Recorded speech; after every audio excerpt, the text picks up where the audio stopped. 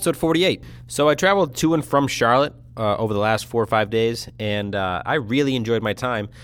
Visiting, family far away is always fun, especially when it's, accompanied by good food and good beverage, etc. And I've noticed that I cannot go to the airport, which I had to do twice over this trip, obviously, there and back, without thinking about 1,000 different ways the airport could be better or different or just whatever. So I got to thinking when I was on the airplane, have I ever had the same flight attendant twice? I haven't flown a billion times, but I've flown a decent amount of times around the country or internationally. And I got to thinking, what are the chances that anyone ever has the same flight attendant?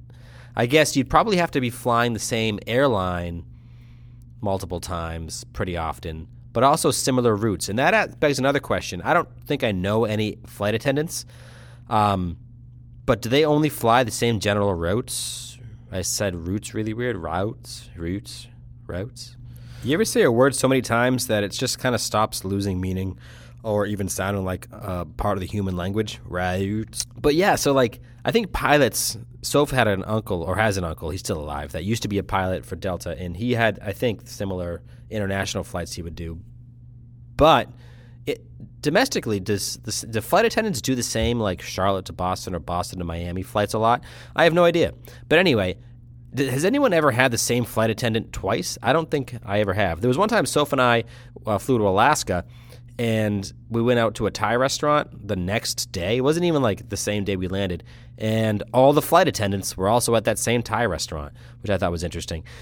This brings up another good thought. There was one time I was playing in Indianapolis. Was it it was Indianapolis, yeah. And I played, if you could call it playing. I was terrible at the time, but I played at this cafe on an afternoon, let's call it a Friday, and then my friends and I and Soph hung out that evening, and we went out to a pizza parlor and had a waitress, as you have at restaurants. And the next morning, went out for breakfast 10 miles away, at least, and we had the same waitress at a different restaurant. Now, that's a completely true story. No one else seems to remember or believe me that happened, but she had very specific tattoos on her arms, and also I'm a person with a memory, so it was only the night before. We had the same waitress, not just at two different restaurants in the same city, but back-to-back days at two different restaurants in the same city. And it wasn't just like we were in a podunk town. It was Indianapolis. I don't know. But anyway, I don't think it's ever possible that you'd have the same flight attendant twice. A different time I was flying back home. No, I was flying to California, I think. And it was me and these two Latin guys, very nice guys. I say Latin because they were speaking Spanish, but I don't know what country they were from. And I think that's the way to say it. I don't know. Maybe they were. I'm gonna move on. So they were talking to the flight attendant who also spoke Spanish. And they seemed to be getting along or whatever. They're talking Spanish. They're laughing. They're high-fiving, whatever, with each other and with the flight attendant. And then all of a sudden he brings over beers to these guys. And no interaction. He just gives them free beers. I think, this is amazing. I was in on a couple of the jokes because I have to insert myself into every situation. And I thought, let me get in on this. Beers are free. So I'm 25 or whatever. I then say to the guy, hey, I'll have one. And I think they were drinking Stella. And he brings one over and then also brings over a credit card machine. And I had to pay $12 for that thin Amstel or Stella Light, whatever it was. Either way, I think I'm getting mileage out of that story here. Have you ever been the guy that's nonstop farting on an airplane? Because that was me, and it got to a certain point where my ears were blocked, so I decided that if I couldn't hear it, no one else could hear it.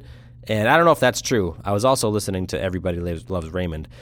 I was watching Everybody Loves Raymond on the plane, and I have so many observations about that. I'll probably make it in another episode, but I haven't watched Everybody Loves Raymond for 20 years, and at least at the beginning, it holds up. I think it gets pretty complainy towards the end, but I really did enjoy watching Everybody Loves Raymond again.